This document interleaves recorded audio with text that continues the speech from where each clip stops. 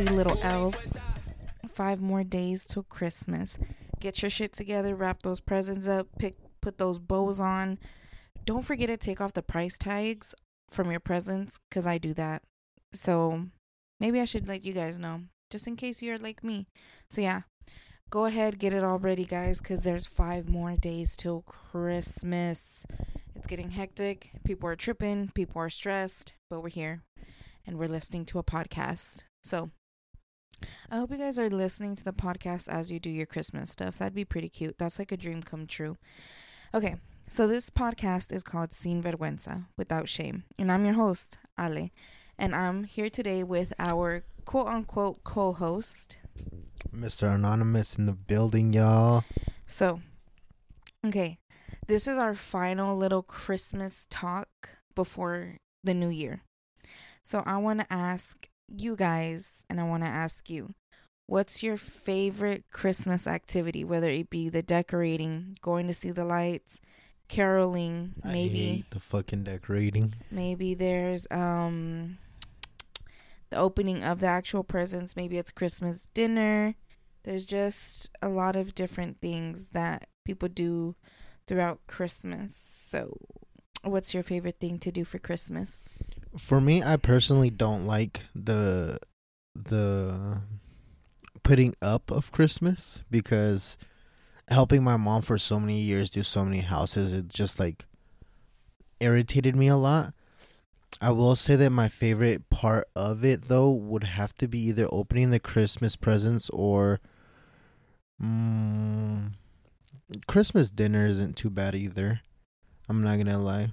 Even though, like, for most of the time, like, I haven't had a really good Christmas, like, time period, I always remembered at least the opening of Christmas presents being like so wonderful, and just being able to get out of all the negativity, and the dinner, because one of the most important dinners I ever had was a Christmas dinner with my grandmother one year from Mexico, and I still remember it to this day, like everything we ate. So it was just very impactful, and it was like, I don't know. What'd you eat? We ate I don't know how to say it. Well, I do, but carne de chivo, una pierna de chivo, pero con salsa roja on top of it. It's like a traditional Mexican feast in a way, because it's like the sauce that they put with like the little green leaves inside the fucking food. I don't know if you had it before. No? Well, it's probably, but I never actually had it. Yeah, it's like not good, but it's decent. I'm not gonna lie, like the taste of it. But like I said, it was just being with my grandmother. Like, so many years have passed that I haven't been in a Christmas with my actual grandmother. So it was just like sitting next to her, like at least having more people present than my regular Christmas, like me and my mother. Just having her there and hearing her stories. And my grandmother started to suffer from Alzheimer's, so she would tell me the stories like over and over. And it was one thing that like a lot of my family members. Is it really like Dory, to where you'll have a conversation and then it's just like she'll tell you the exact same thing? Yeah, like it happens like that sometimes, where she really like loses it, and then there's times where it could be after like an hour, 2 hours, that she'll really tell you the story and shit. And for me, like, that never got old. That never got like, that was the most beautiful Christmas, just because it's like I know the story now well enough, and stuff. And it was just such a lovely experience to have her there and just be with my grandmother for once, on a special holiday. Give me one quick second, guys. My son is crying outside the door.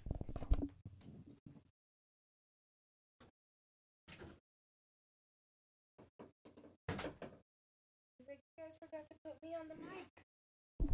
All right, sorry, guys. Ranger was pressed that he didn't get to come on the mic. For me, my favorite Christmas activity has to be, there's just so much fun stuff. Like, the tree is fun, because if you put up the tree with some Christmas music, Oh my gosh, I'm gonna cry. That's fun. Y'all better not make fun of me. That's fun. What else? The Christmas shopping is super fun because then you shop a little bit for yourself. Only Uh, you do? so that has to be my favorite stuff. The decorating of the tree with some Christmas music on, and then going to do the actual shopping. But I don't like to do my Christmas shopping last minute because then it's not fun. Then you're just fucking stressed. But yeah, that's my favorite things to do. Let us know. Comment down below. Put in the Google Forms what you guys what is your guys' favorite Christmas activity. There's so many stuff that you can do, so many things that we can go ahead and do on Christmas Day, Eve, the whole month. Just let us know what you guys like to do. I will say, sorry about that. I will say that since I've been with, like, here, my Christmas has changed a lot more. And for a year, you guys, we did gingerbread houses, which was something I only did at school back in the day. But we were able to do it at home, and that was just so much more fun having people like around your same age group, like the conversations, the shit talking. Yeah, because at home, like, there's a big gap between me and like anybody else in my family of age, and here was like all you guys are a lot more close within an age group. That it was just like the constant, hey, can you help me, bro? You're so dumb. How did that fall? Like all that talking and just being around people, like, it's just so much fun. And like it was just a constant laughter building the gingerbread houses, to be honest. And this year, honestly, I didn't buy any of that. I'm usually the one that buys the pumpkins, buys the cookies, does all this and that. And this year has just been so busy that I didn't even think about it at all till right now. So, I mean, it's not Christmas yet. We'll see what happens. But yeah, guys. All right. Now let's go ahead and jump into our first segment. So, with this segment is we go on this woman's chat room on the Flow app. And on this women's chat room, we basically have some shits and giggles, or we seriously learn about our bodies. For this first part of it, we're going to have shits and giggles. For the second part, we're going to learn about our bodies. So, with this first question that it gives us, it's self-gratitude journal. What are you most grateful to yourself for? I'm going to kind of use this one for like the year. Let's make this like a little New Year's thing. So, I want to switch up the question to what are you most grateful to yourself for in this year? What's something you did that you're grateful for this year? I'd say To yourself. I'd say hold my temperament a lot better this year. I would for say myself. you need a different answer because you do that all the time, period. What? You are not one to lose your temper, so. I mean, I am like to myself though. There is a lot of like self-judging and self like torture that I do to myself that I don't really like tell anybody about or really like emphasize it, just because of the fact that for me it's positive things are more important than anything negative, and in your mind you have the power to create your own day. Like if something negative happens and you continue to think about it and continue to like procrastinate or continue to talk about that subject like all day, you're just gonna be going in a complete loop, you know. And it's been hard. Like I was a negative ass person and I didn't like to do things, and I really didn't like to talk much and shit like that.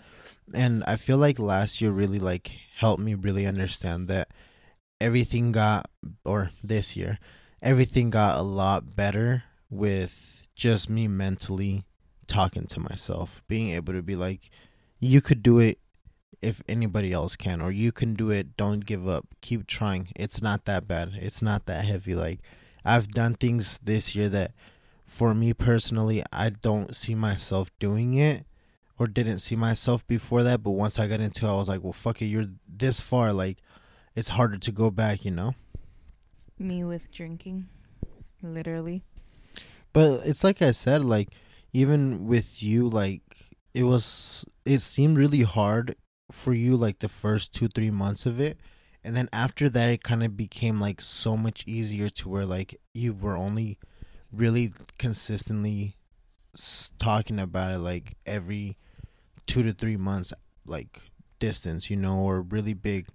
So I'm proud of you for that. Like that's something hard as fuck to do. But continue with your answer. That was just my comment. Sorry.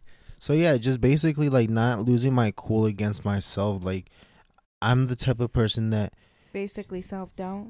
Yeah, like I put myself down all the time, and like I stop myself from really trying to do things because it's like you can't do it. You're not allowed to do it. You like anything that negative comes to my mind really at first, and I know it's for a lot of people, but instantly as soon as I get that negative thought, a positive thought now is easier to come up with to balance myself, Okay.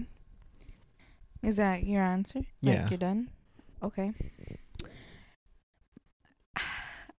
I can't even say that the drinking was mine for this year because that was last year. I just made my year this year. Right? Yeah. Okay. Honestly, it said grateful for, no? Self-gratitude, yeah, most grateful for. So I'm grateful that I'm still pushing this podcast through. I'm grateful that even though there's so much shit going on, that I can still just say fuck the rest of the world to get this done, because this is one of my main priorities. Basically, I'm grateful that I'm excited to do new things. Like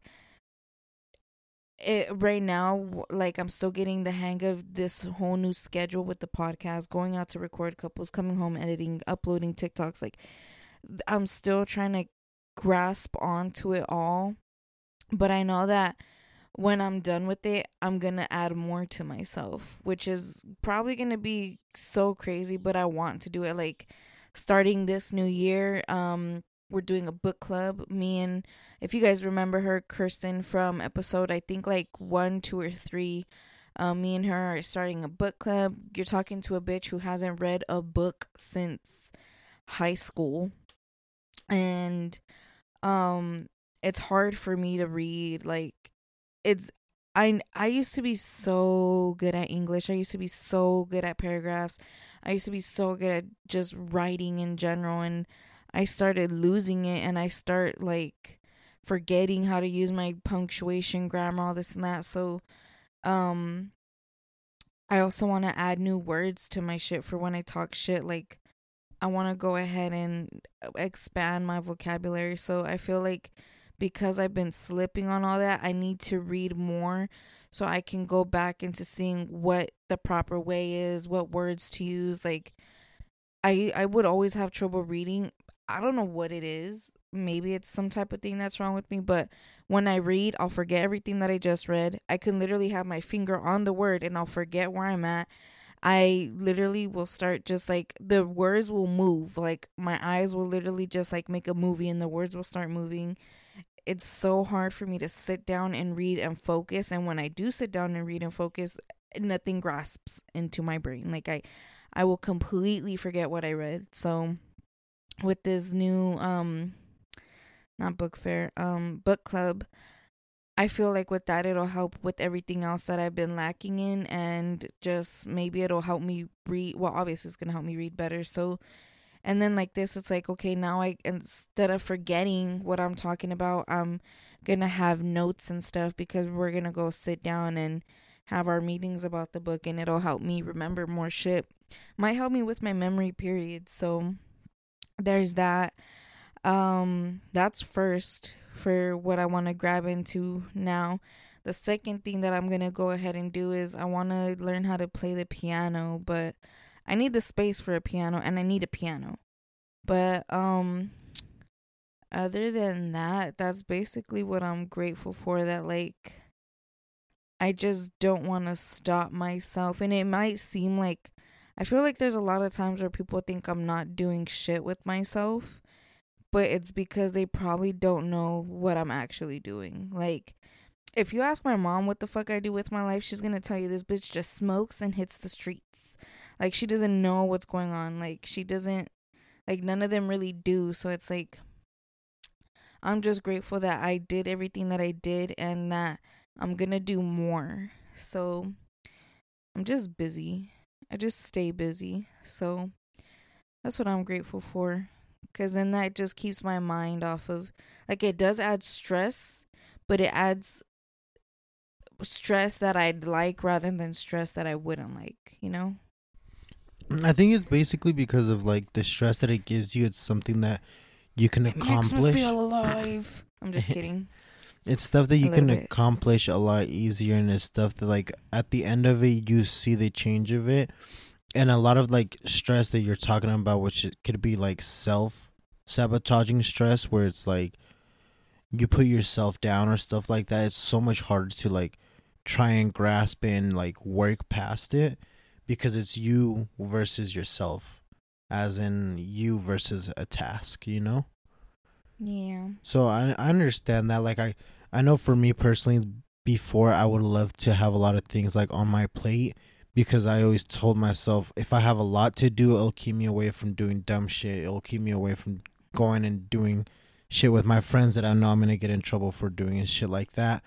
And as I got older, like now it's easier for me to be like, nah, I don't really want to go do a lot of dumb shit. Like, fuck sabotaging myself. I'd rather be at home It with a little surprises bit. me that there really are people out here, like, I'm gonna just be honest, like, it surprises me that there's people out here that still do shit that they did in middle school till this day, like all this gang or high school, like all this gang banging, selling drugs, like. Well, don't get me wrong. There's times where, like, even me and my friends talk about it. There's times where we want to do dumb shit that it's like go over and toilet paper a fucking person's house just to get not the anxiety, but the adrenaline of like running away from somebody or being chased. Like, to me, that was always the one thing that I always liked, was either being chased or trying to be found, because it gave me some adrenaline rush that like a lot of things really don't get me to that point. With that though, that's different. That's just doing stupid kid shit. But it's like people who literally just do the dumb shit where it's like, as I was saying, like the drugs, the gangs. Maybe there's people that still get into fucking fist fights, like all that shit. That's the type of shit you leave in school, like drama. All that is just like, we're adults now. Like, don't get me wrong, like there are like dealers who end up becoming like stores and have their own companies and all this and that, but they made it to the point to where they can do all this shit legally.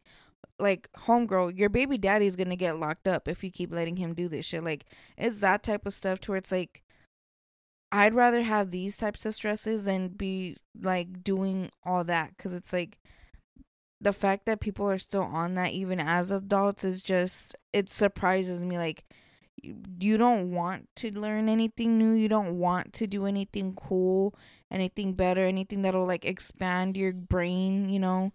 Right. No, I understand that. Like, for me, I kind of understood the life like of being in a gang and stuff, but at the same time, like, I felt like that shit was just, like you said, it was just something that you should always grow out of. Because, I mean, at the end of the day, It's not going to get you nowhere as an adult unless you do it the legal way, but a lot of those people don't want to.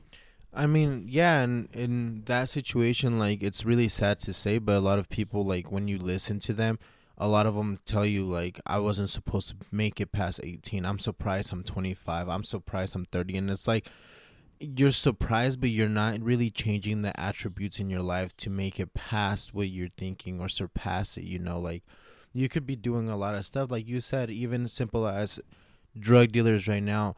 Try and make it into a corporation, try to make it legal. Like, there's no way that I've seen plugs that done it. Like, even Cookies as a brand, like, Burner started as a drug dealer from California. I wanted to say that, but I didn't want to be wrong. No, he started as a drug dealer from California, and now he has a fucking $1 billion enterprise. Like, he could have sold out and continued grinding on himself and grinding his company out, and now he's $1 billion. It's like, so it's something that it is possible, but you really have to have that mentality of, I have to make it out of here. Like, even if it's not for yourself, I feel like you should make it out of there for your next generations, or try to leave something for your next generations. Sometimes that's not even enough, though, because there's people with children. I know a handful of people, sadly, whether it be in my inner circle or just from friends that I know. But not even the children. Like, if they have children, not even that will stop people from... Sorry, guys. Ranger had some shit to say. Will stop people from doing that. So, before we get too more into that, just change old habits, people. It's a new year. It's Christmas. Ask the big man to help you with some new stuff. Anything is, honestly, it'll help you. Even if you fucking, like, do little puzzles. Something to get your brain working on, something new. Okay. So, some of the answers from the girls today are, again, the question is self-gratitude journal. What are you most grateful for yourself? All right. One girl said, I'm grateful for finally speaking up about my childhood sexual abuse. It started when I was around 5 and ended when I was 12. The first time I woke up was 5 years ago. Oh, sorry. The first time I spoke up was 5 years ago. After my second son was born, I was 30. It's been so hard since then. I will probably be on antidepressants my whole life, and the trauma will never leave my memories. But this September, I am starting to go to training as a mental health nurse and actually being my life. And actually begin my life in the way I chose. I'm so grateful that I finally got the courage to speak up and find support. My new normal is weird, but I'm still working on it, and I'm getting there. That's a hard one. It took her years to say something. Years. That just goes, and this will kind of go with our second part of today's segment with this. So, I mean, you can never really judge anybody on for never saying anything, or saying it quote unquote too late or whatever, because it's different for everybody. Some people will say it right then and there. This lady took years, and that's perfectly fine. So kudos to her. That's cool. That's definitely something you should have some self-gratitude for. All right. Another lady said, the hardest thing for me is fighting me. Every day I fight the laziness inside me. I have to force myself to get up and do 1 and 2 and to focus. I know I have great potential. I have people who love me. My biggest obstacle in my life is me. Honestly, you want to compare yourself to somebody, compare yourself to yourself, and like that is like the biggest push ever. Mm-hmm. It really is, because it comes to what we were kind of saying, like, you're really battling yourself constantly, and it's so hard. Another person said, proud of myself for coming this far in life regardless of what's going on, because the only comparison I make is my past life and present life. And yes, my present life is better than my past.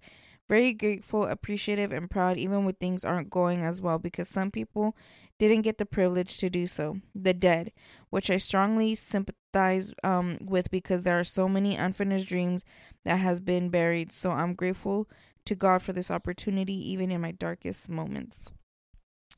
She put it in the right way, like, make sure you put yourself up, because there's people who didn't get to do that and now they're gone. So I like that answer.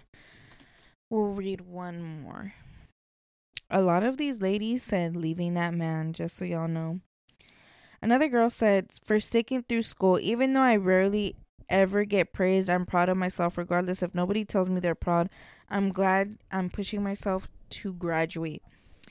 Yes, honestly, that's amazing. No matter where you're graduating from, high school, middle school, elementary, which if you're on elementary, I don't know why you're on this app. Well, you know what? It's for all the girls, so honey, log right in here.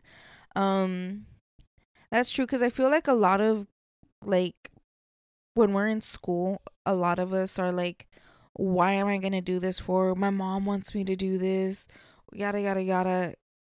I think it's not until whether or not you choose college is where you actually see that it's for you. But I always felt kind of weird how people would use it as an excuse. Like, my mom wants me to graduate. I don't even want to be here. Like, I'm sorry, but you're just I always seen it as you are gonna struggle if you don't simply have just this diploma. Like, if you don't even have the bare minimum of a high school degree, like, don't get me wrong, I know people have literally started businesses out of their garage, but if you don't even have the motivation to do that, do you really have motivation to do something else and start something else? Unless you're already working on it and you feel like school is taking your time away from that project, you know? I think you should be grateful that you're pushing yourself for that, because it's hard for a lot of people. I'm not judging you if you're like that, because sometimes school is hard for people in many ways, whether it be the curriculars, whether it be the people around you making it harder for you. Like, just keep pushing yourself. So I think the main answer here is everybody just needs to keep pushing themselves to do better. And that's what they're grateful for. At least that's what I get out of it. That's what I got out of it too. Everybody was pushing themselves to become a better version of themselves that they needed to become. Okay. Sorry if we didn't give a trigger warning for that last one, but right now I'm for sure gonna give a trigger warning. Like I said, that first answer or second answer is gonna lead into this. Usually I like to tell the men that they could leave here, skip this one, but men, you could also use this in case you've been through this. So with the second part is the part that we learn about our bodies, and I just want to go ahead, and this is pretty intense, but it's very good to know. So the second part is navigating sex and intimacy after trauma. So recovering from assault, abuse, or sexual trauma can be complex, and it looks different for everybody. And I'm reading basically what they have here on these little paragraphs or like studies that they have here. So it goes on to saying trauma at its core is a violation of safety we experience in our bodies. And this is all written from a sex therapist named Casey Tanner. We'll be calling her Tanner from here on out. And it just takes time. It literally takes time. Take as much time as you need with it. She goes on to saying the more you understand about yourself and what you need, the better you can communicate to the person you're having sex with. So, I'm going to just let y'all know right now. Basically, to sum it all up, she just goes on to saying you have to learn yourself first before you can have somebody else come into the mix with you, because you have to let them know your boundaries, let them know what you're feeling, let them know what you like and dislike, what's a maybe for you, in order for you to even be comfortable with them. Because if they do something that triggers you, that's going to be tough, because they didn't know, and if you didn't know, it's even harder. So just make sure you get to learn a little bit more about yourself before doing anything. But let me continue reading it. So she goes on to saying, practice body neutrality if the positivity doesn't resonate with you. After the trauma, it might feel challenging to see your body as a safe and comfortable home. You might associate it with negative thoughts and feelings. So a simple instruction, she says, is you just need to start loving yourself again. If you label yourself like, oh, I'm beautiful, she says it's not really authentic, but it doesn't mean that the label is flawed. She's trying to basically say, instead of just telling yourself I'm beautiful, all this and that, go a little more deeper and inward and actually give like an actual feeling of this, instead of, giving it the basics. But if the basic words work for you to where you telling yourself I feel beautiful makes you feel good, then do it. She goes on to saying body neutrality means accepting and appreciating your body for what it does and how it allows you to experience the world, rather than trying to live how it feels or looks. Okay. I like that. I think that's the hardest one right there, like getting past what you see visually and getting to what you feel emotionally. Or what it does for you. Like, it's like, what can you do? Like, let's say you're at work one day and you're like, I can't carry this box. but nobody's there to help you. So you carry, and you actually can carry. And you're like, oh shit, I'm actually a little strong. I'm about to throw this fucking box. All right. She goes on to saying you could stand in front of a mirror naked or clothed and identify objective truths about your body and its functions. You can go on to saying, I have a face that I can express what I feel. So this is what she meant when she's all like, don't just say I'm beautiful. Like, use these type of things and it'll make it feel more intimate for yourself. So again, I have a face that I can express what I feel. I have shoulders that can carry the weight of my neck, head, and brain. I have arms that can carry my child or my pet. This exercise can help you reconnect with your body and your mindset. All right. So, often in traumatic experiences, and this part is exploring your body alone. Often in traumatic experiences, your anatomy and power are taken away from you without consent. Sadly. So you have to go ahead and re-engage with your body on your own. You can do this by taking a shower, filling up and seeing what parts get tensed or triggered when you touch them. Lying in bed, clothed or unclothed, and just feeling your body and just accepting your body and just trying to make yourself comfortable. She says you can move your hands along the length of your body. If you notice that touching certain parts of yourself creates anxiety, pause and breathe into that body part. So basically, like, where if you like tense up, or if you just like can't let that person touch you there, or even yourself touch yourself there, if it makes you uncomfortable, just touch yourself there and breathe and think about it and just breathe in. She says breathe into that body part. So I'm assuming just hold yourself there and take a deep breath. She goes on to saying, if you feel ready to get directly sexual with another person, sorry. This is not with another person, but with yourself, you can try touching your chest or your genitals. But rather than engaging in this exercise with an intention of orgasming, simply just be body curious. So basically, like, bring it back to when, if you even were able to do this, but like usually, what is it, like middle school, high school is when you actually start messing with yourself. Around there, I would say. Or you never know, even sooner.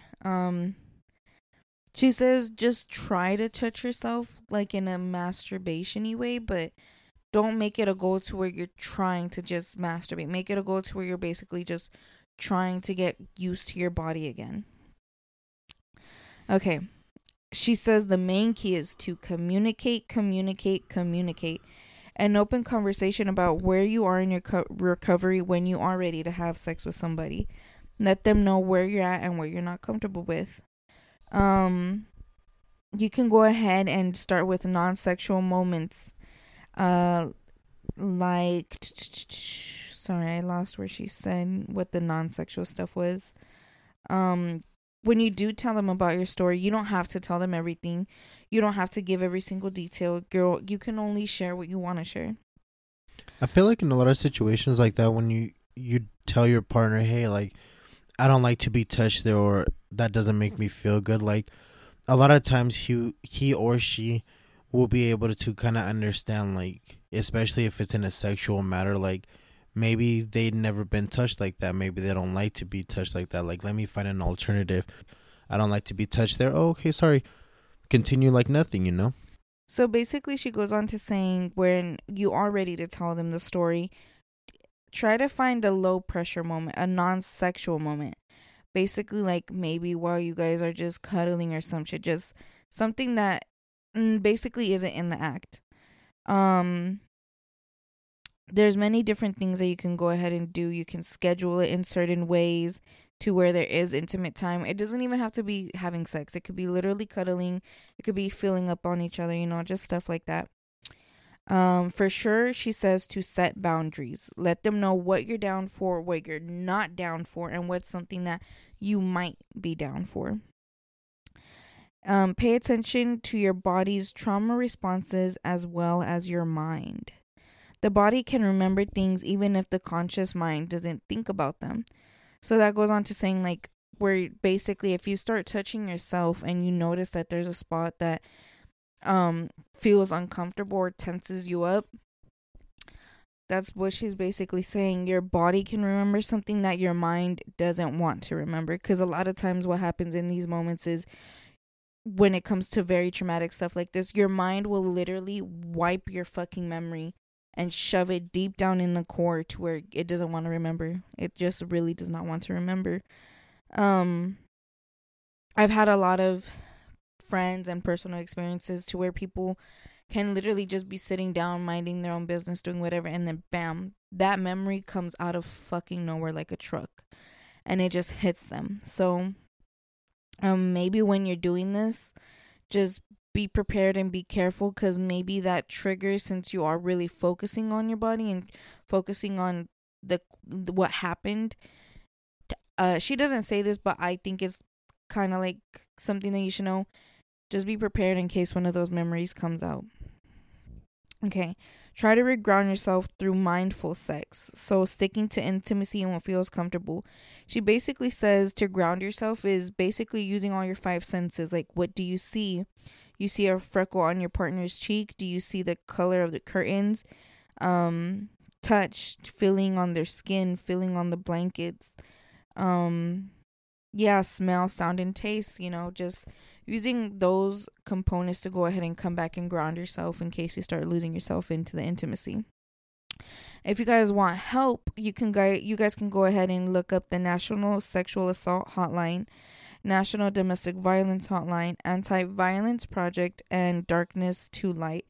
Those are just 4 places that you could go ahead and ask for help or look for help. If not, I'm pretty sure you guys can look up stuff online, and some stuff will come up, like numbers and emails and stuff like that. So that was our part 2 about learning about our bodies. So if this triggered you in some way, I'm sorry, but I hope this can help you. Or maybe if you know somebody that's gone through some stuff, you can go ahead and share this message to them, share these websites, share this link, share these tips. But yeah, if you guys want to go ahead and drop some comments about this whole topic, you guys can do so in the Google form if you're comfortable, or if you just want to have somewhere to unload anything off your chest. It's 100% anonymous.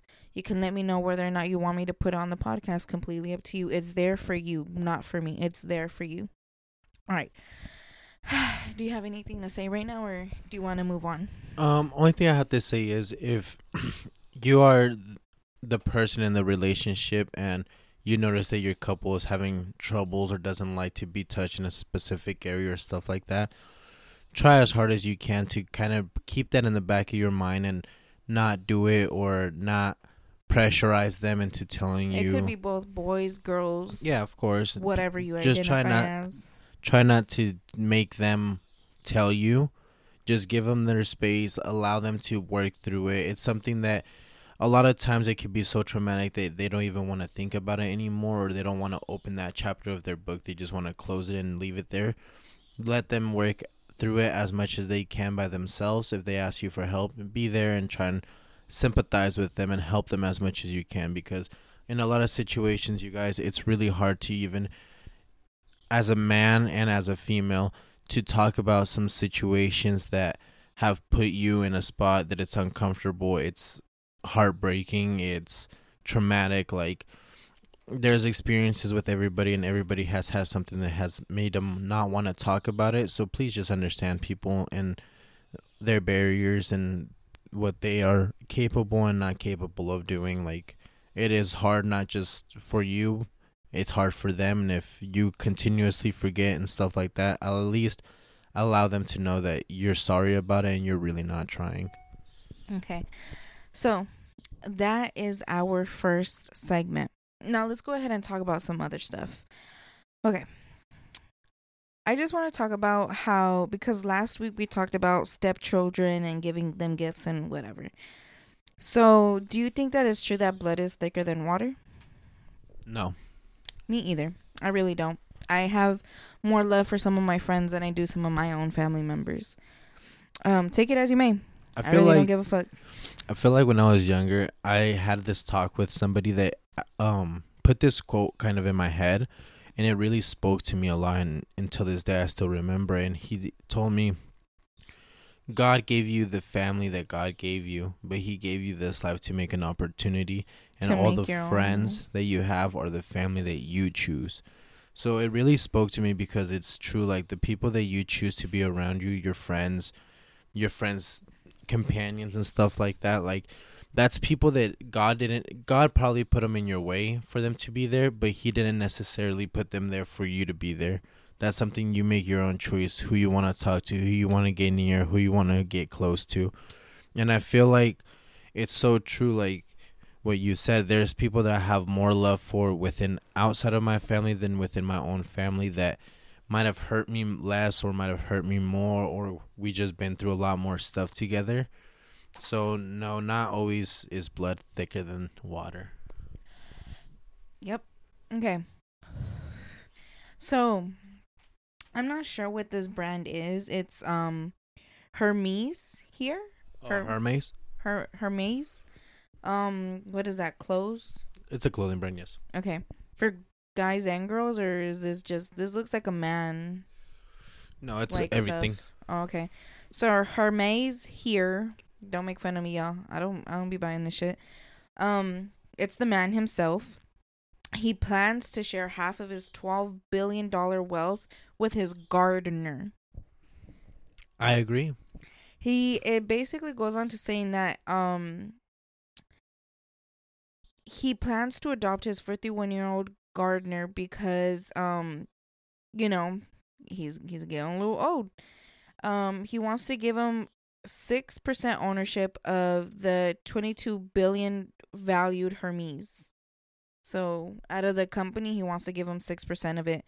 He's not married, he has no children, and he has some family feuds going on. So he's already giving him some of his properties that are worth almost $6 million to his gardener. I think he chose his gardener because he's the one helping him maintain all this shit. So he's like, you know what? You put in the work, you're gonna have some of the fruit of your labor type shit. And I think that's pretty cool because he really, like, even though he's beefing with his family, you'd still assume that he'd give some to his family, but you never know. Like, people, a lot of people assume that they treat like the gardeners and like the maids and whatever like shit. I've seen it sometimes. Rarely. It's honestly more rare than you think because I've been on the gardener side, not where I'm a gardener, but where my family's gardeners. And I've never really seen them be disrespected. They honestly are always like pretty nice to them, even though they can't communicate with each other at all. There's still some type of respect and communication there. When it comes to the maid part, I guess I've kind of been a maid. Not really. I was a housekeeper. And I never really was like disrespected there either. When I would just honestly, like, if they were to say some shit ruder for me to do it, I wouldn't do it. I never really was disrespected in that way either. The only thing that was disrespectful is, but I also can't say shit, is like when you would clean and then they would make a mess again. But you can't really say shit because this is this person's house. Like, the house That's job security right there, baby. House is always gonna get dirty, so that was whatever. But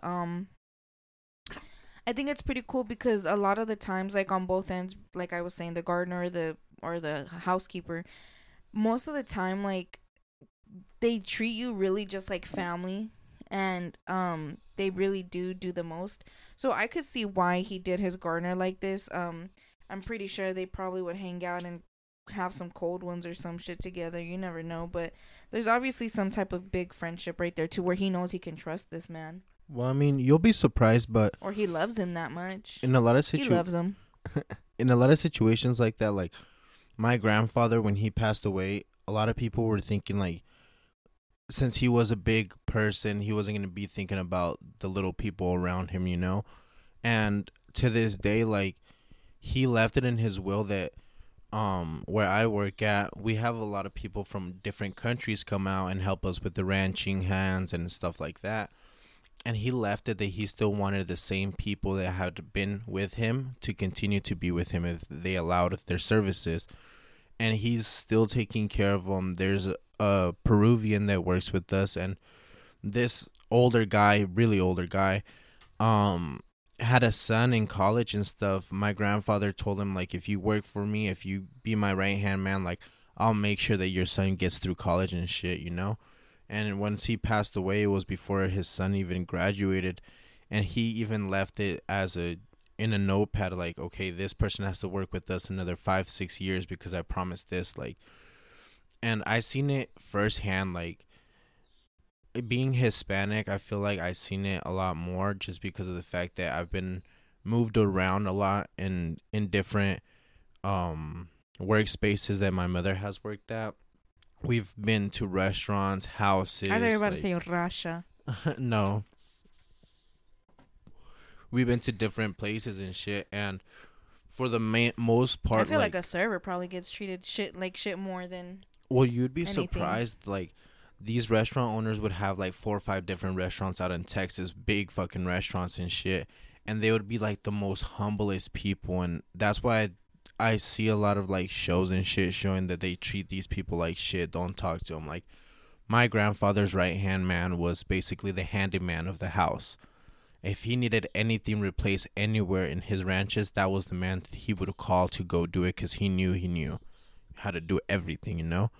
And when he passed away, he even left him like a bunch of stuff. And it wasn't like they would go out and drink. It wasn't that they would go out to like parties or shit like that, like hang out outside of like their 8-hour shifts or nothing. And what's crazy is, like, I was always like, fuck all these rich people. They don't give a fuck. Da da da da da. But it's like, it wasn't until him that I'm like, damn, like, not all people with money are complete assholes. They're really not. There's a lot of people that, like, and like a lot of people will say they're either mean or stingy or greedy, or like, you know, they treat people like shit. But once I seen that, I'm like, dude, like, what is that? I was stereotypical, huh? Well, no, because the one thing that I have noticed, and like you said, with me being around a lot of... fuck the corporations, though. With me being around a lot of people with a lot of wealth and stuff, the one thing I've noticed is they're not really assholes. The thing is, they like their shit done, and they like it done fast, and they like it done right. And if you can't provide those 3 things how they want it to be done... But that's basic necessities you're going to have to ask for, like, anywhere where you're Exactly. So it's not them being assholes or anything. It just feels different when it's the boss telling you some shit. And then this is, like, the fact that this dude literally has already given him the just $6 million in, what'd he say, in land and properties. Like, he didn't give him money. He gave him properties. That properties can make him so much more money, too. It's just, that's pretty cool. Do you think that he is, like, what do you think about him doing it? Him being, like, somebody that is, like, more known of, I guess, except for me. It's like I said, like, it's people like that, like you said, they know their work. They know how they are with, like, maybe their properties. So they know that they are taking care of their things. They probably, like you said, had 1 or 2 talks. I bet the pool guy's pissed. And you have to think a lot of times, like, all these people really don't tell you, hey, good morning. Or a lot of people don't go up to you and be like, hey, how's your day going, sir? Even that, like, to a person can mean so much, because it opens up that opportunity to talk to somebody normally. And I'm not gonna lie, like, a lot of times you start talking to these people and you forget that they're the boss, and they forget that you're the employee. Like, you really have a friendship bond to where it's like they'll cuss at you and you can cuss back at them, and right after that, I've never had that before. No, and like, I don't think anybody has. Like, you kind of gain that bond to where it's like, oh shit, like, maybe we really are homies and shit like that. And to these people, it means a lot more because they're around people that are always kissing their asses, you know. So, shout out to him for doing that. That's, I would like to know how the gardener felt. Like, what was his reaction when that was like, no, this is officially, like, legally yours. I'm 100% not fucking with you. There's no prank, sir. Like, I don't know. I would have cried. I would have dropped down and cried. Like, you know, he dropped down and cried. You know, he was mind blown as fuck. Like, but the thing is, like, in a lot of these situations, at least for me, I start thinking, okay, so now does the gardener stop working because he has all this money? He stops being this guy's friend and stops having this friendship thing with him? Or does he continue to start doing it grow his business and make I sure think if like he's already like up to the point to where Mr. Hermes, what Hermes? Would you say? I'm not sure because Hermes. there's one brand that it's for clothing and then there's the other brand that's for like ketchups and shit like that. Okay. So I think that's Heinz. Right? no, it's Heinz and then another one that's exactly like okay. All right. So let's go into our second subject of the night. What would you do? What would I do if I got that? Yeah. I'd cry. But like, would you continue to like? I'll be his friend. Hell yeah. Honestly, well, that depends. Like, how was our relationship? Like, were these like, that's what I'm wondering. Like, were they? It could be to where they were actually like friends, and he genuinely like, cares for the dude, or it could just be like, you know what, it really is fuck my family. Here you go. I still feel like even though it's like fuck your family, you're not gonna do that. You're not gonna just give it to somebody random like that.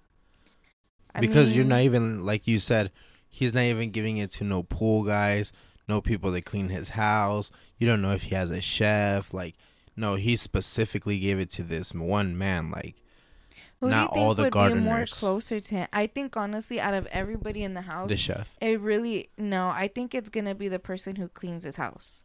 I think either that or the chef. Because when I started doing that job, I feel like that was so intimate with people. Like, because people get so cool with you. Like, you really get to know the tea of the house and shit. And, like, you really get to, like, put your 2 cents in. And they're like, oh, hell yeah. Like, you know what I'm saying? All right. So, how would you react? Honestly, I would still be his homie.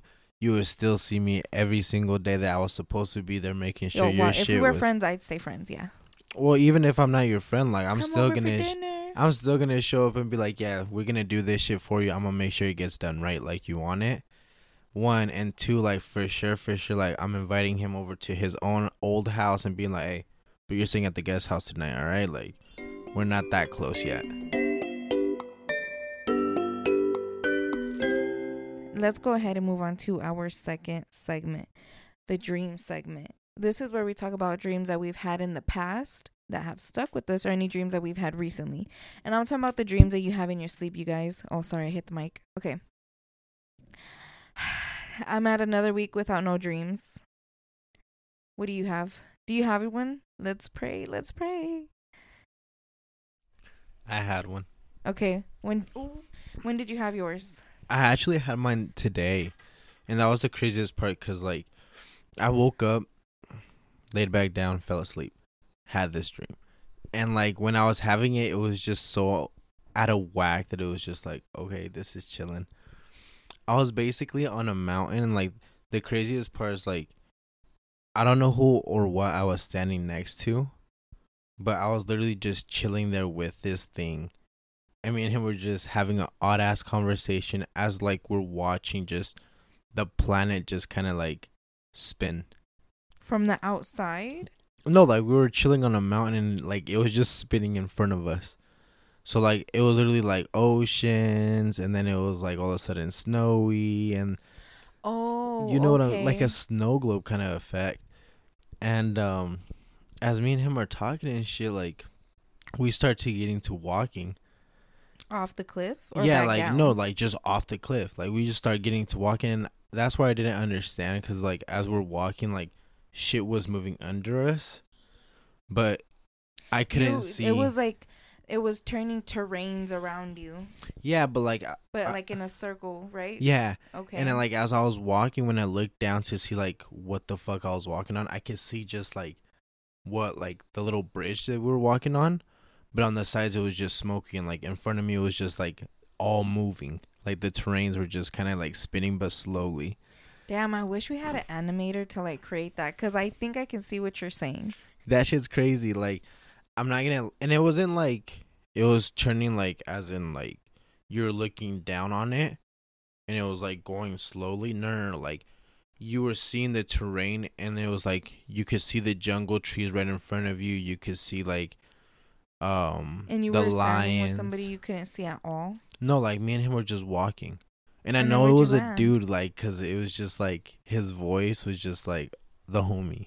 And where did you land? Or what happened next? No, like we kept like walking and shit, and then all of a sudden he was like, "All right, like this is where I drop you off," and I was like, Oh, "Wait, what hell do you mean?" no. And he's like, "We're done." We didn't Like, say shit throughout this whole ride, and all of a sudden. no, like we had a full ass conversation. Like I don't remember our conversation, but as we walked, like the only thing I remember was he was like, "All right, this is where I drop you off," and I was like, and I looked down and I was like, "Dude, there's nothing under me. Like, where am I going?" And he's like, "Bye," and pushes me, and like as I'm falling, like that's when I woke up. But it was just like smoke, and like as I looked up, it was weird. But That's so weird. I seen like what he was like, where he was standing, and then like where I was standing, like all of a sudden like a elephant head just pulled up and like looked down, and I was like, "Damn." You think you were dreaming of that because of the movie we were watching, Love and Monsters? Guys, watch it on Netflix. Love and Monsters. It's basically Dylan O'Brien is facing the end of the world, and a meteor was gonna. Oh wait, I shouldn't tell them what's going on. It's a good movie. There's monsters. Well, it's just basically the end of the world, and all the animals, amphibians, reptiles, All the animals, shit like that, other than like and mammals. bugs. Yeah, bugs. Like other than mammals, basically become monsters, Mutants. and he has to get to his destination. You guys can watch it. Like the size of a building. Yeah, like shit be breaking through buildings. Okay, I'm back. I couldn't hold it no more. That was my first time going to use the restroom on the podcast. It's episode 35. And all 35 episodes, I have not needed to go to the restroom. That's a little TMI, but I just thought it was like, I was sitting in the restroom and I was like, wait, this is the first time I've ever had to pause to do it. Because usually I'm doing it for everybody else that's here. Right. But this was my first time. So, okay. That was a crazy dream. When I was also sitting in the restroom, I was thinking about your dream again. And it was kind of like reminding me of, you know, those things that you would put on your eyes as kids? And it was like a little magnifying glass, but it had different colors and it would create like different shapes and stuff. Yeah, those were so cool. But yeah, that was our dream segment. You guys can go ahead and drop your dreams in the Google form. Google form. I said that a little too fast. In the Google form, and we could go ahead and read them on the podcast 100% anonymously. Did I say it right? Yes. Yeah. Okay. So now, honestly, I'm so surprised that you're the one that liked this more than I did because I'm the instigator here. You want to do Am I the Asshole? Why do you think you liked it more than I did? Because there's some that are so fucking funny. Like, I was looking at some while we were on our date and shit. Okay. And like there's some where it was just like, bro, like I read it first and I was like, nah, you're not, bro. And then when I seen the story, I'm like, damn, you're an asshole, dog. Like, fuck you. Did you pick one that you liked? Let me pull it up. Okay, then. While you look for yours, I already have mine. And I'm going to start with my favorite one so far. So, that way we start with the bang and... Or should I start with the bad ones first? You know what? We're going to start with the bang. So, this one is, Am I the Asshole? Let me go ahead and explain Am I the Asshole? Basically, we're going to read this person's perspective, an argument, or whatever the heck is going on, some type of drama. And we pick whether the person writing it in or the person they're talking about is the asshole in this situation. All right. So my first one is, am I the asshole for kicking my friend and her husband out for eating and wasting my food? No. No? Fuck no. Hell no. Okay. Final answer? Yeah. I, female 34, made the mistake of allowing my best friend Mary, female 33, and her husband Carl, male 27, and her 2 kids to crash at my place after showing up being uninvited. Ooh, I hate when that happens. She showed up for a visit and later complained that it was too late for them to go back home. It was 5 hours away. I hate having people over, and she has history of being a moocher. I've had history with the moocher. Have you had any history with the moocher? What's a moocher? Where they basically like they take as much away from you as they can. Like, oh, I know that they'll buy me this, so I'm gonna go ahead and toss it in the cart type of shit. Oh, a muncher. Yeah. Yeah. Munchy moochie. You have with a friend, family member, friends, and it's like, bro, like we've had like my mom's whole ass friends as well, like pull up to the house knowing what time we usually eat, just to eat. So it's like, bro, like not even because y'all friends. and it's like you already know that we're not the type of people to be rude and tell you, hey, we're gonna eat, bye. Yeah, exactly. And bitch, I'm hungry. I'm not gonna wait for you to leave either. All right. With me it was with a certain friend too. However, we did have a great time, so in the end, I was grateful for her visit and it was raining. I agreed to let her spend the night safely at my place. I did not go crazy with accommodations because I didn't want her to get too comfortable. So I opened the sofa for the bed and went to sleep. My boyfriend went into the bathroom near midnight and woke me up looking angry and confused. He said Mary and her husband were having unauthorized food orgy in our kitchen. At first, I thought they were fucking with the food. Like they were. Put that whipped cream on your nipples, girl. No, like they were fucking the food. That's what I thought what was going on when I heard orgy in the kitchen. Unauthorized food orgy. I thought they were fucking the food. Oh God. And then it goes on to saying, I immediately went there and found her in the by the dinner table with our trays of sushi laying around. Trays of sushi. Dude, I don't even go like that far into all you can eat that you're eating trays of sushi. While she was sampling it and handing it to her husband, the wastebasket was right next to them because he was taking a bite and spitting it out if he didn't like it.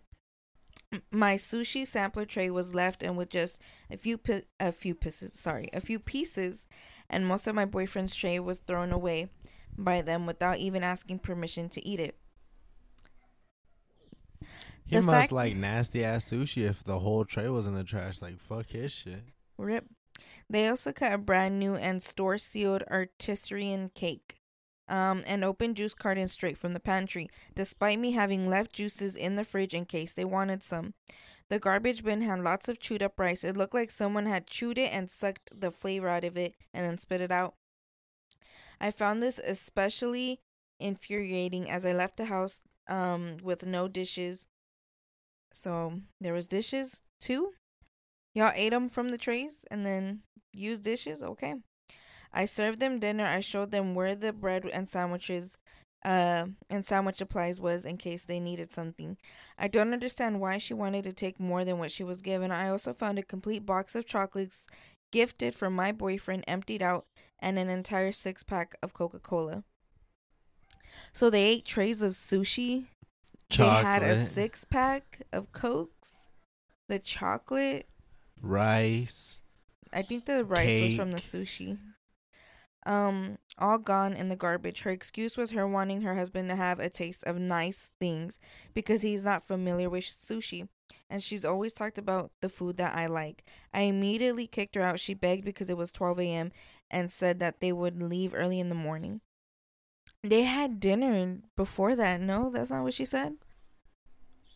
I think that she was there just chilling with them before that, but it's like still, I'm pretty sure that. It's not done yet. I went to bed crying in anger. I woke them up at almost 4 a.m. She started clicking her tongue like a sleepy cartoon character, and her husband protested that it was too early. I pulled the sheets from them and handed them to leave.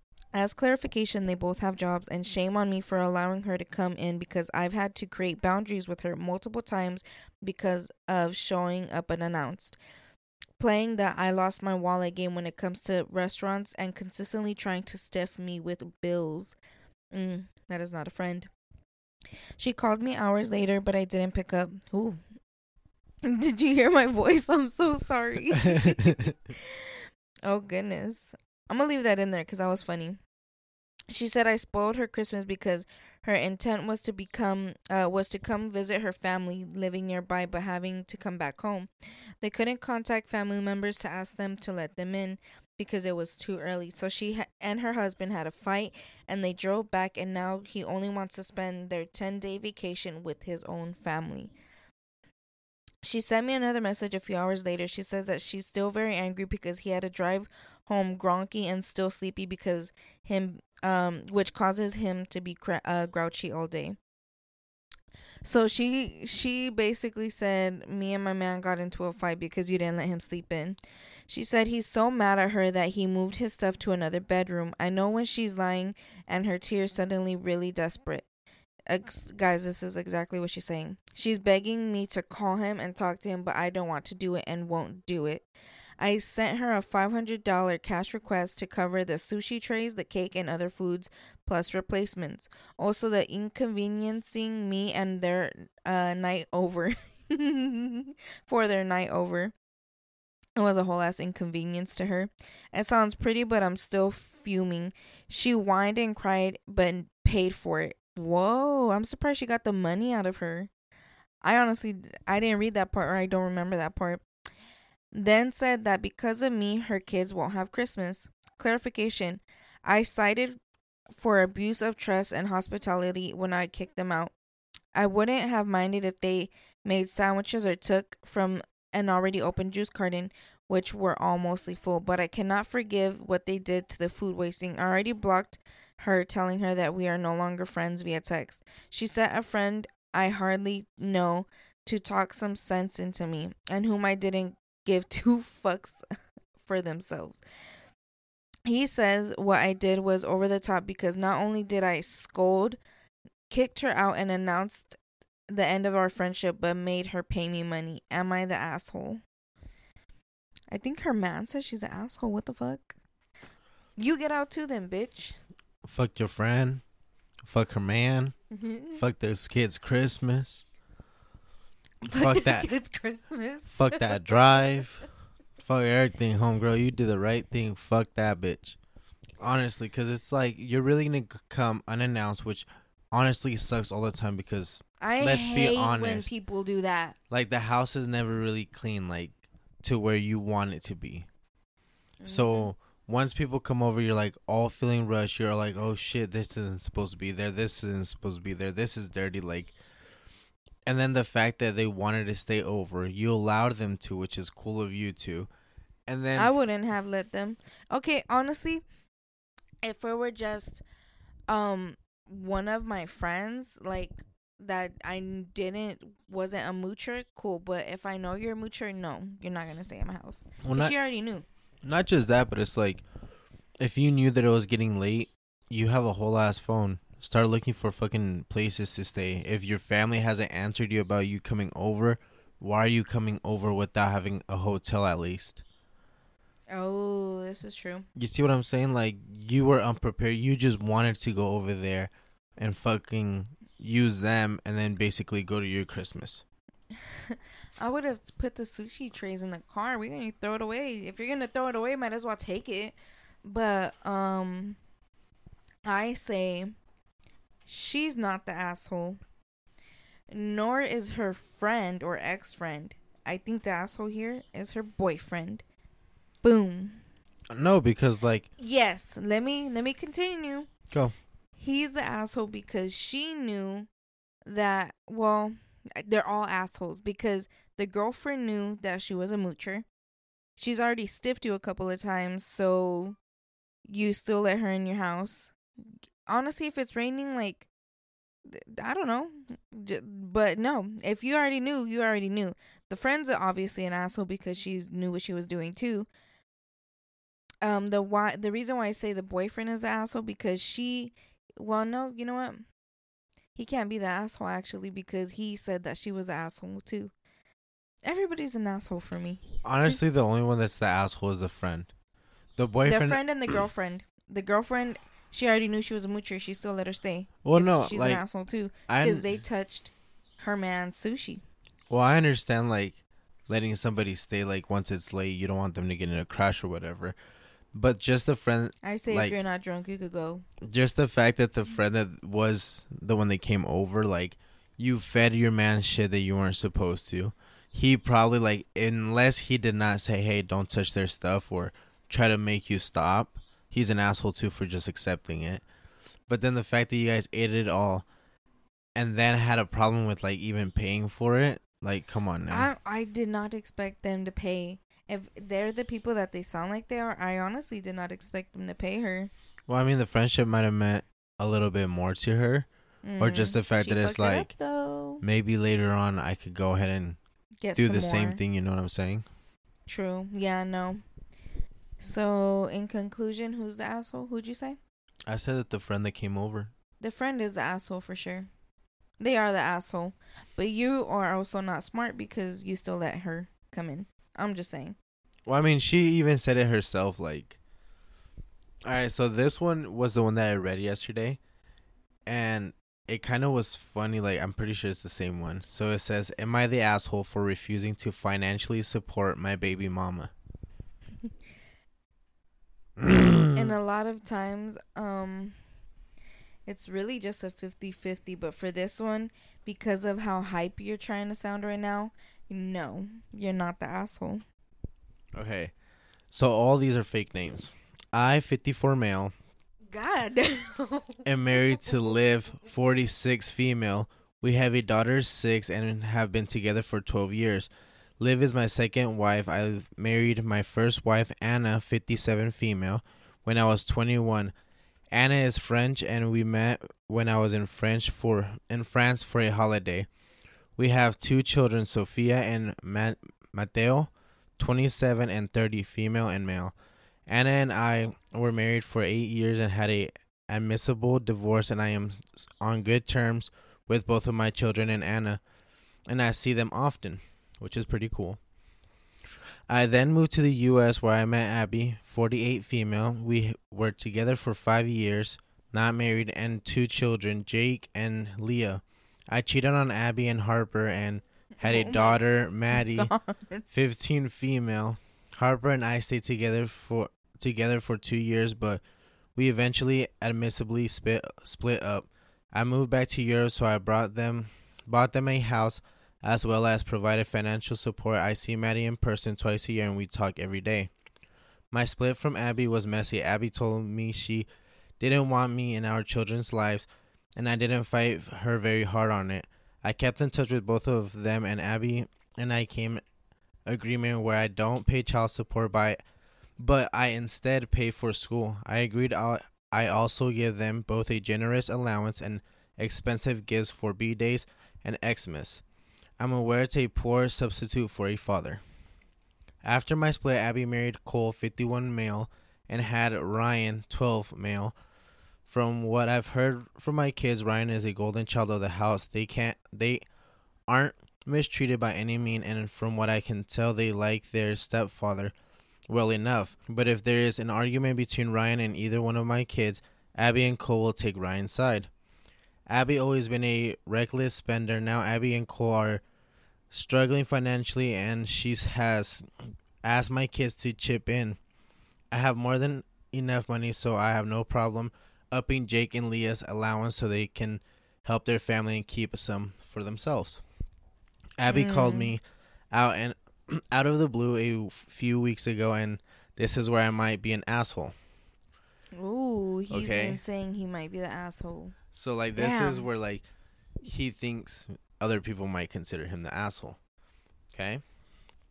So, this is a lady that he has 2 kids with, and she has 1 kid with somebody else.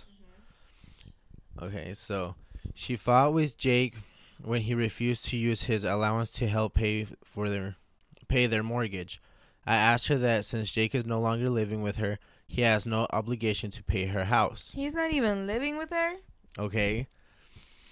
She then demanded that I give Ryan an allowance as well as Jake and Leah, Ryan being the kid that is not his. Okay. She told me that I wasn't allowed to financially support Jake and Leah without also including Ryan because he was feeling left out. I told her to F off. I'm not going to stop supporting my kids because she can't support her own.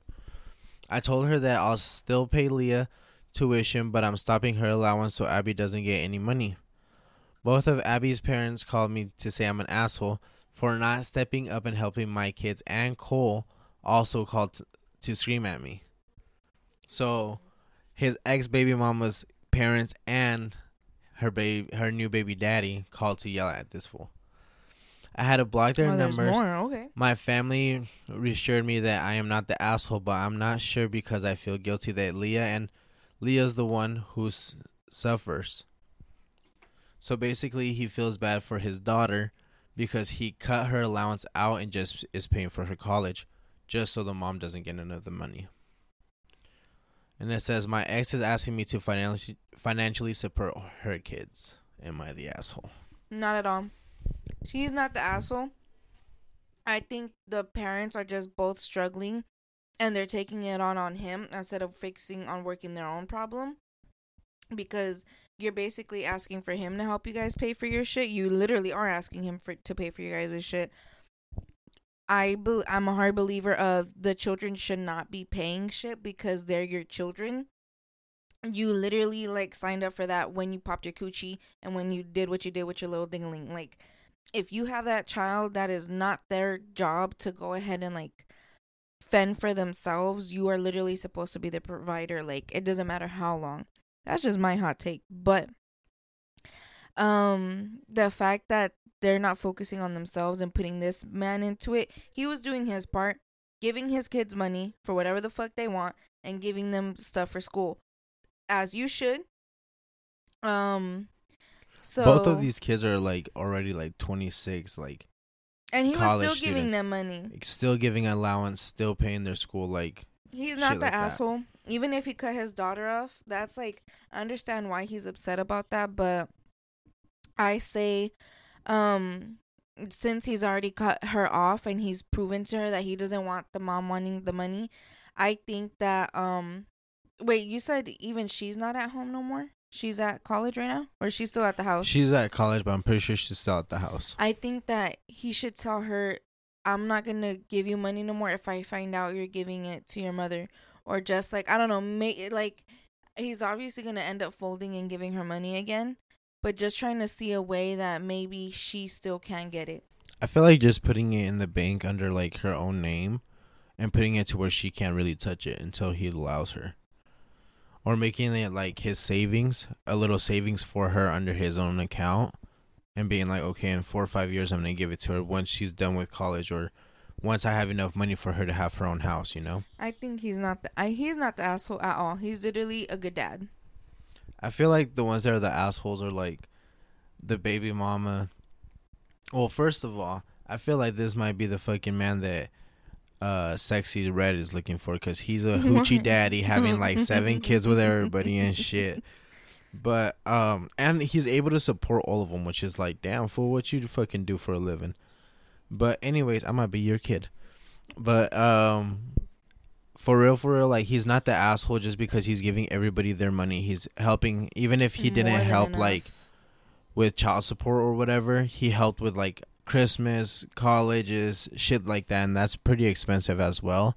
Most of the time the child support doesn't go towards the child. And it's like the fact that the fucking, even her own new husband is telling her, oh yeah, tell him that it's fucked up that he's not giving my kid an allowance. Like, that's your fucking job, dude. Like, that's your poor parenting in your son's eyes. Make it work for you. Like, you know what I'm saying? All right. It's not his responsibility. It's not his. Let's go to the next one, because this one, I love it. Am I the asshole for scratching my balls at my friend's mom's funeral? Depends when you did it, bruh. Just let me know, yes or no. Is he the asshole? Yeah. Okay. He goes on to saying, no more context. I literally just did that and she got mad. I thought it was her funeral. How did she get mad? Hold up. No, his friend. Oh. He was at his friend's mom's funeral, but his friend got mad at him. Yeah, no. And he said she got mad. So I think if he wasn't discreet, he is the asshole. Like, let's say that, you know how like you walk past the casket and like say hi or something like that, right. Or bye. Hi. Good morning, motherfucker. Oh my god. Stop. We should have making that. Okay.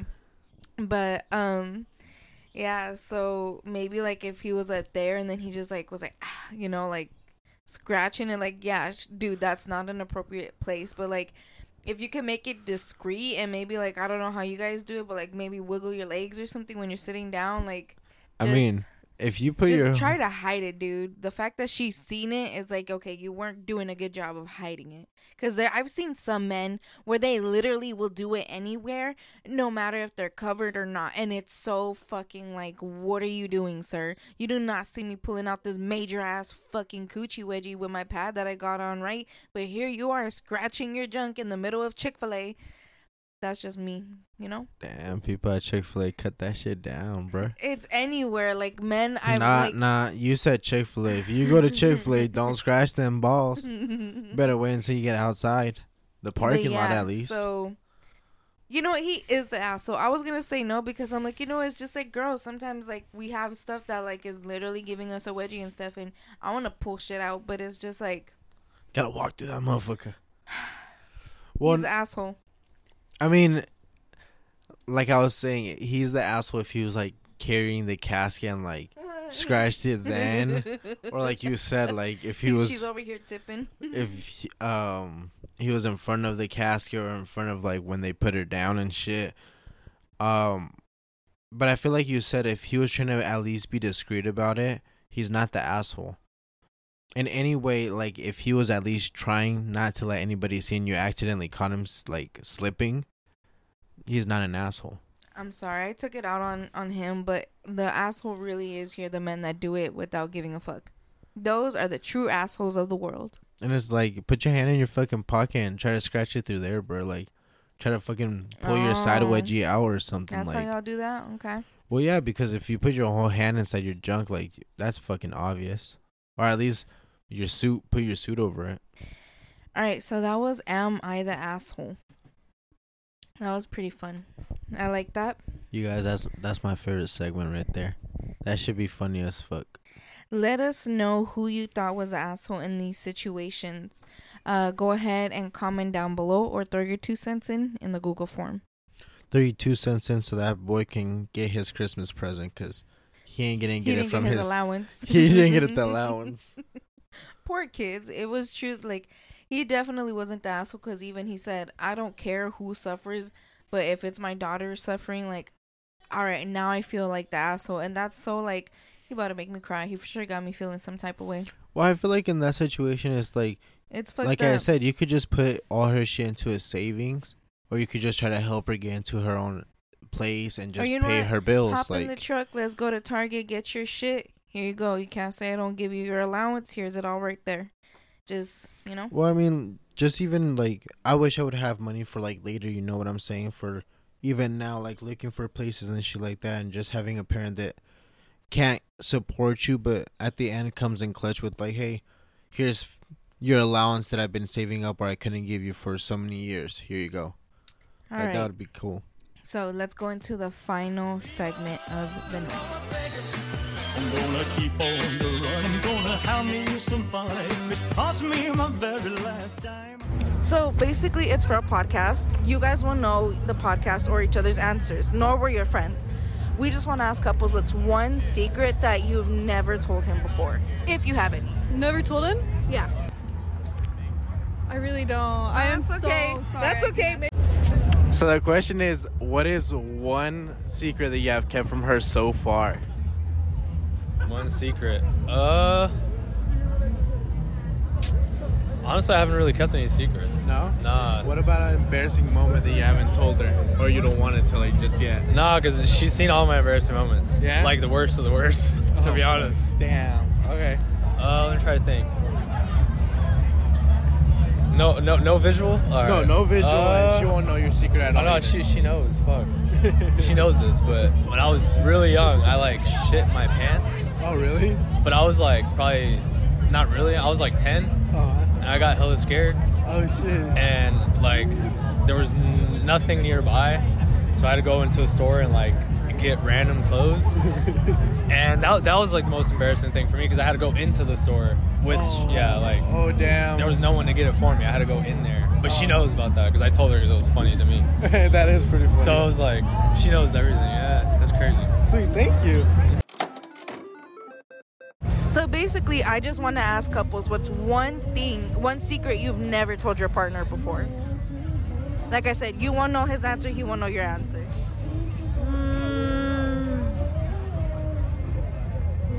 I don't know, to be honest. All right. What about one embarrassing moment, whether it was while you guys were together or before you guys even met? Okay, so I have a dog, right? No, this is my embarrassing moment. I have 2 girl dogs and like to eat like my underwear area.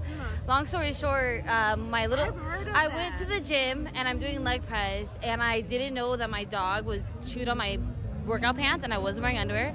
I was doing leg press and a guy had to tell me that I had a hole in my private part. I was commando. Wait, so crazy? you didn't notice you had a fucking breeze in your coochie? No, I didn't feel it. I didn't feel it. I was so into my workout. That was a good ass fucking workout. You're over here on the benches and shit, all sweaty, and you're like the leg press. Yeah. So I had a hole there because my dog. Oh my god! And he's seen the Yeah, and he was like, "Hey, you have a hole right there." Girl, fuck, that is mad embarrassing. I see. I go to LVC, so I never went back. I go there too. I didn't go back to that location ever again. I go there too. I'm gonna see your poster on the wall and shit. Tell him that. I never told him that. Oh shit. Okay, I appreciate it. So the question is, what is one secret that you have kept from her so far? She won't know your answer. You won't know her answer. One secret? Yes, sir. I don't know, bro. Because I feel like what was going on now, because recently, like, we've been more open and talking, and I got in trouble in regards to stuff like, not necessarily like infidelity or nothing like that. Right. But some stuff came to the light that, that wasn't before. I feel like now everything is on the plate. Out in the open. Yeah, exactly. What about an embarrassing moment you haven't told her? Embarrassing moment? Yes, sir. I would say, damn, that's a tough one. Probably like when I was younger, like in elementary school. Elementary school, me and my family were at a restaurant and I had like really bad diarrhea. Oh shit. So we had a restaurant and I thought it was a bar and I shit on myself. Oh damn. And I tried to go back to the bathroom. They're like, oh yeah, like, I gotta use the bathroom. So I come back, they're like, why does it smell like shit? And then in the car, they're like, why does it smell like shit? Oh fuck. So sooner or later, my dad, he's like, did you shit yourself? And me being a kid, yeah.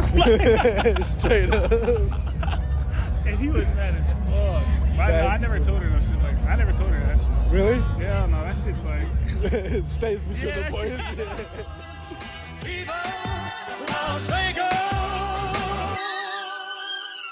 Those are our clips from our segment, What Happens in Vegas, a segment where we ask couples what's one embarrassing moment you never told your partner before and one secret that you never told your partner before. They don't know the name of the podcast and they don't know each other's answers. At least we hope they don't. If you find it, you find it. All right. What is up with men and not being able to hold shit in? Well, I feel like it's mostly Y'all like are the weak. last guy said. It's like sometimes you just think it's a fart. You push a little too hard. You said, me being a kid, I said yeah. I was like, me being a kid, I would have said no. I thought that's what he was going to say. But I feel like in both like places that they actually shit themselves was so embarrassing just because of the fact that it was like out in public. Oh my with God, your he friends said, and we were at dinner. We got in the car. And like that was dinner with his friends, you guys. So it's like that was not dinner with his family because he said my dad asked he if said I shit I got myself. home and my dad asked if I had shit myself and I told him yeah. Oh, and then the other guy had to walk in the store.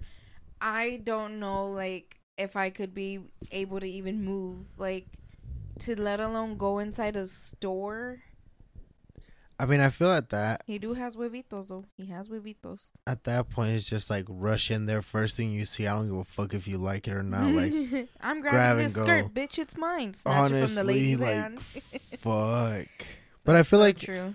You guys would have the same situation happen, like if you guys had your period. Yeah, that's why I'm like, this has honestly been like not even the first girl that where she's not like somewhere where she has anything during her period, and that shit's just like the most shittiest fucking feeling ever, especially when you're at a boy's house. Like, I'm pretty sure I had to have had that one of the nights that I've slept over at your house. But your mom has everything, so I doubt it. But I feel like that should be hella bad. Like if it's your first ever period, and you're at somebody that you like's house, like fuck. Thank like, goodness I didn't have that experience. freaking out in the bathroom, like, oh my god, I'm bleeding. I definitely am one to go through the drawers. I would look through every single nook and cranny to see what you have in there to help me. But honestly, that's the point where you just roll that toilet paper up and hope for the best. Hope it's thick enough. Hopefully they got that tooth ply, because if you got that cheap shit, don't get me wrong, we've all been there, but if you got that cheap shit during that time, that's tough. That's tough for the girl in the bathroom. Honestly. I like how he didn't ask no questions. He's like, all right, bye, bitch. Like, he just was like, you good? But, yeah, that's, honestly. Well, she said that her dad had called. She was like, oh, my dad called. I have to go home. Oh, true. So I wouldn't ask questions at that point either. But, yeah, those are our couples from What Happens in Vegas. This segment, it's like, it's really fun to do.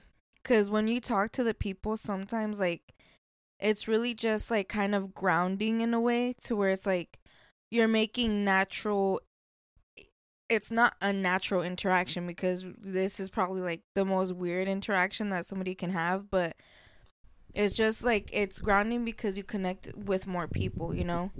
It is. I kind of like, the only thing that kind of sucks in a way about it was when we were filming some of these couples, like there's some of you guys that are super cool that vibe with, like, I felt like it was a cool ass vibe with the homie, and then you felt like it was a cool ass vibe with her, but it's like, damn, like, we can't let them know who we are, because it's literally part of our contract with them. We can't let them know who we are, because then we can't let each other know their answers. Yeah. And that does suck. But if fate is fate, we'll meet again, and you'll have already found the podcast. I hope so. I kind of still hope they all find it, because that's more for us. All right. And if you're somebody that we're one of the couples that we've asked, and you're listening to the podcast, comment down below. Honestly. Put it in the Google Forms. Let us know that you found us.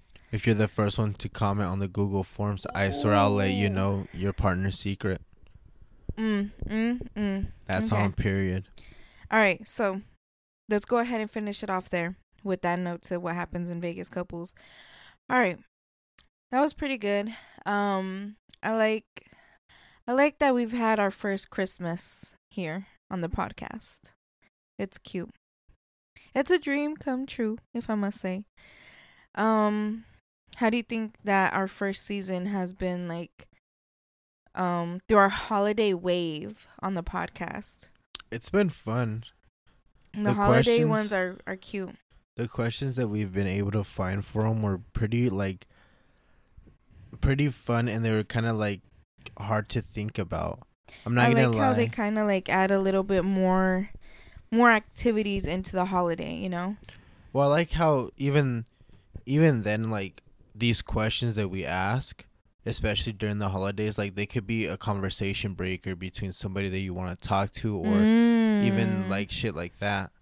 Because you can go up at the table. Honestly, because you could go up to anybody randomly and just be like, oh, you like Buddy the Elf? I like this one better. Like, you know what I'm saying? I've seen so many buddies this year. It's so funny. Like, I feel like Will Ferrell's face is just so funny. I feel like that's why, like, a lot of people are starting not to like that movie. because he's it's everywhere like such now. a fucking classic that it's like overplayed. Whatever. Anyways. All right, guys. This is Sin Vergüenza. Again, if you're listening on Spotify and Apple Podcasts, please make sure to rate and review. Please. Helps in numbers. If you want to follow the TikTok, in the bio. The YouTube, in the bio. Instagram, all of it. All the links in the bio. Go to the Google Forms to put your 2 cents in. Or there's a lot of little different subjects that you can go ahead and put your answer in. 100% anonymously. This is Ale. This is Sin Vergüenza, without shame. And this is Mr. Anonymous. 5 more days till Christmas, guys. When you listen to this episode, make sure you're ready. All right. You good? I'm not ready. Ho, but I'll ho, try to ho, be. ho, ho. Peace out, bitches. Baby, quiero ser el río de tu Tokio. Chingamos en la casa de papel sin negocio. Esta vida nunca se acaba la fiesta.